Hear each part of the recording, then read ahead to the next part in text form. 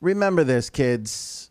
Promotion leads to sales. Promotion leads to sales.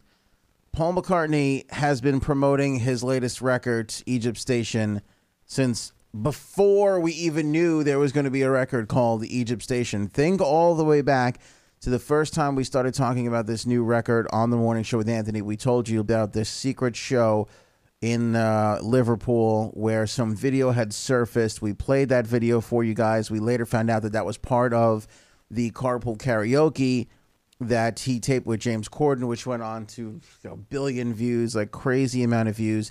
The promotion started right then and there. That cell phone video footage that got leaked out, and we saw that well before we saw the Carpool Karaoke.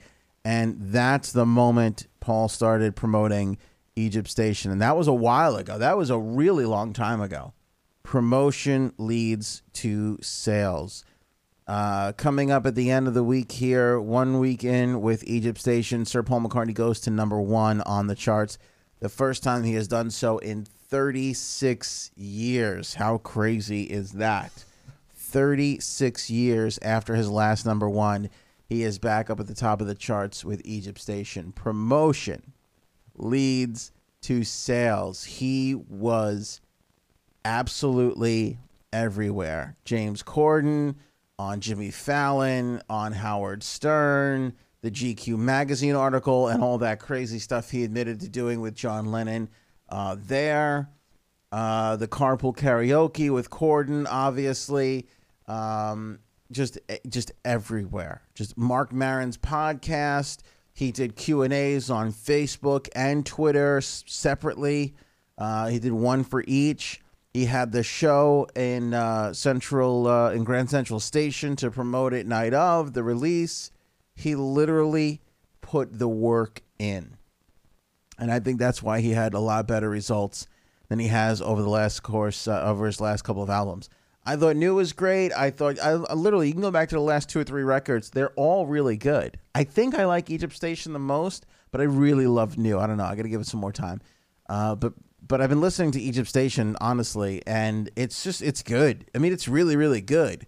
But just to show you how the different generations still are. I mean, you can't count anyone out generationally on how they're going to act or behave.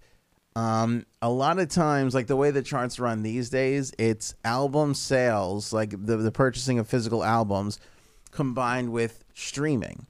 And that sort of, they have like an algorithm on how that all gets added together, and then you get your number.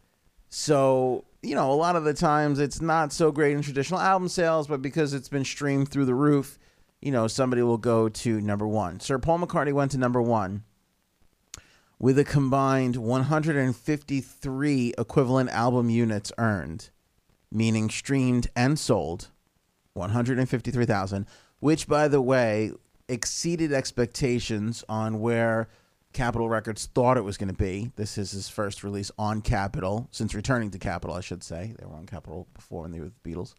But it was his return to Capitol, and it clearly paid off for Capitol Records. I'm sure they paid a lot for Paul.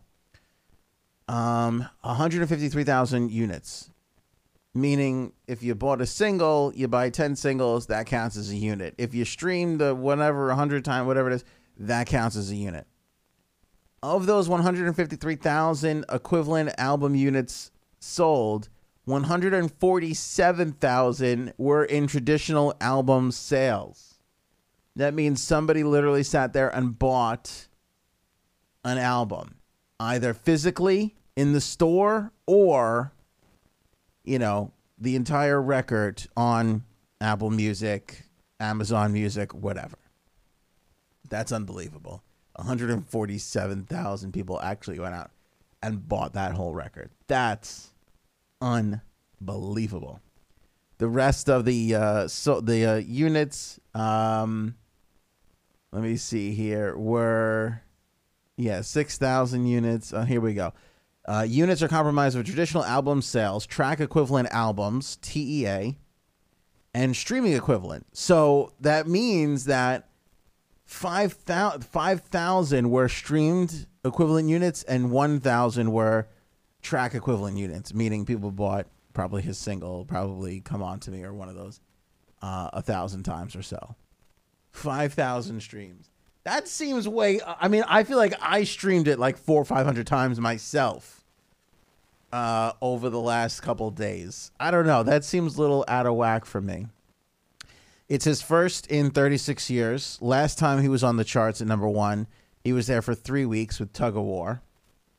This is the 8th number 1 album, including his albums with Wings, some of which were credited to Paul McCartney and Wings. Of course, McCartney is also, remember the Beatles, and still on the record for the most number 1s on the Billboard charts with 19 chart toppers. The Beatles last led the tally with the Greatest Hits Collection number 1, which spent 8 consecutive weeks at number 1, December of 2000 through February of 2001. So 36 years since he was there, solo or with Wings, and 18 years since he was there at number 1 with the Beatles itself.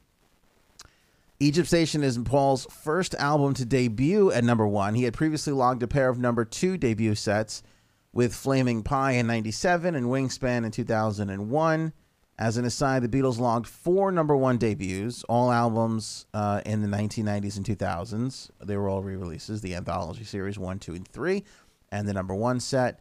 It's worth noting that before the chart began using Nielsen's music electronically tracked point-of-sale information in May of 1991, only 6 albums debuted at number 1.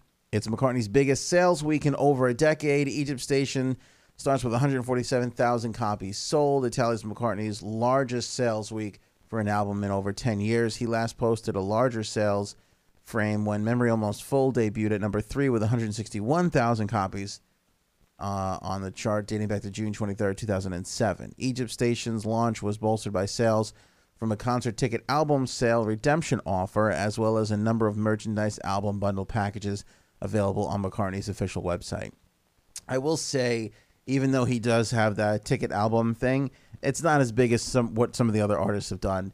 Most notably, Dave Matthews Band put out a new record. Their whole summer tour was going on sale at the same time. That was not the case for Paul. He had announced some additional shows, but a large portion of his massive tour had already passed by the time the album came out. So he didn't really lean on that one as much as some of the other artists have at the time. But the fact that he was literally everywhere he possibly could be, podcast, social media, traditional, that's what got him over up to number 1.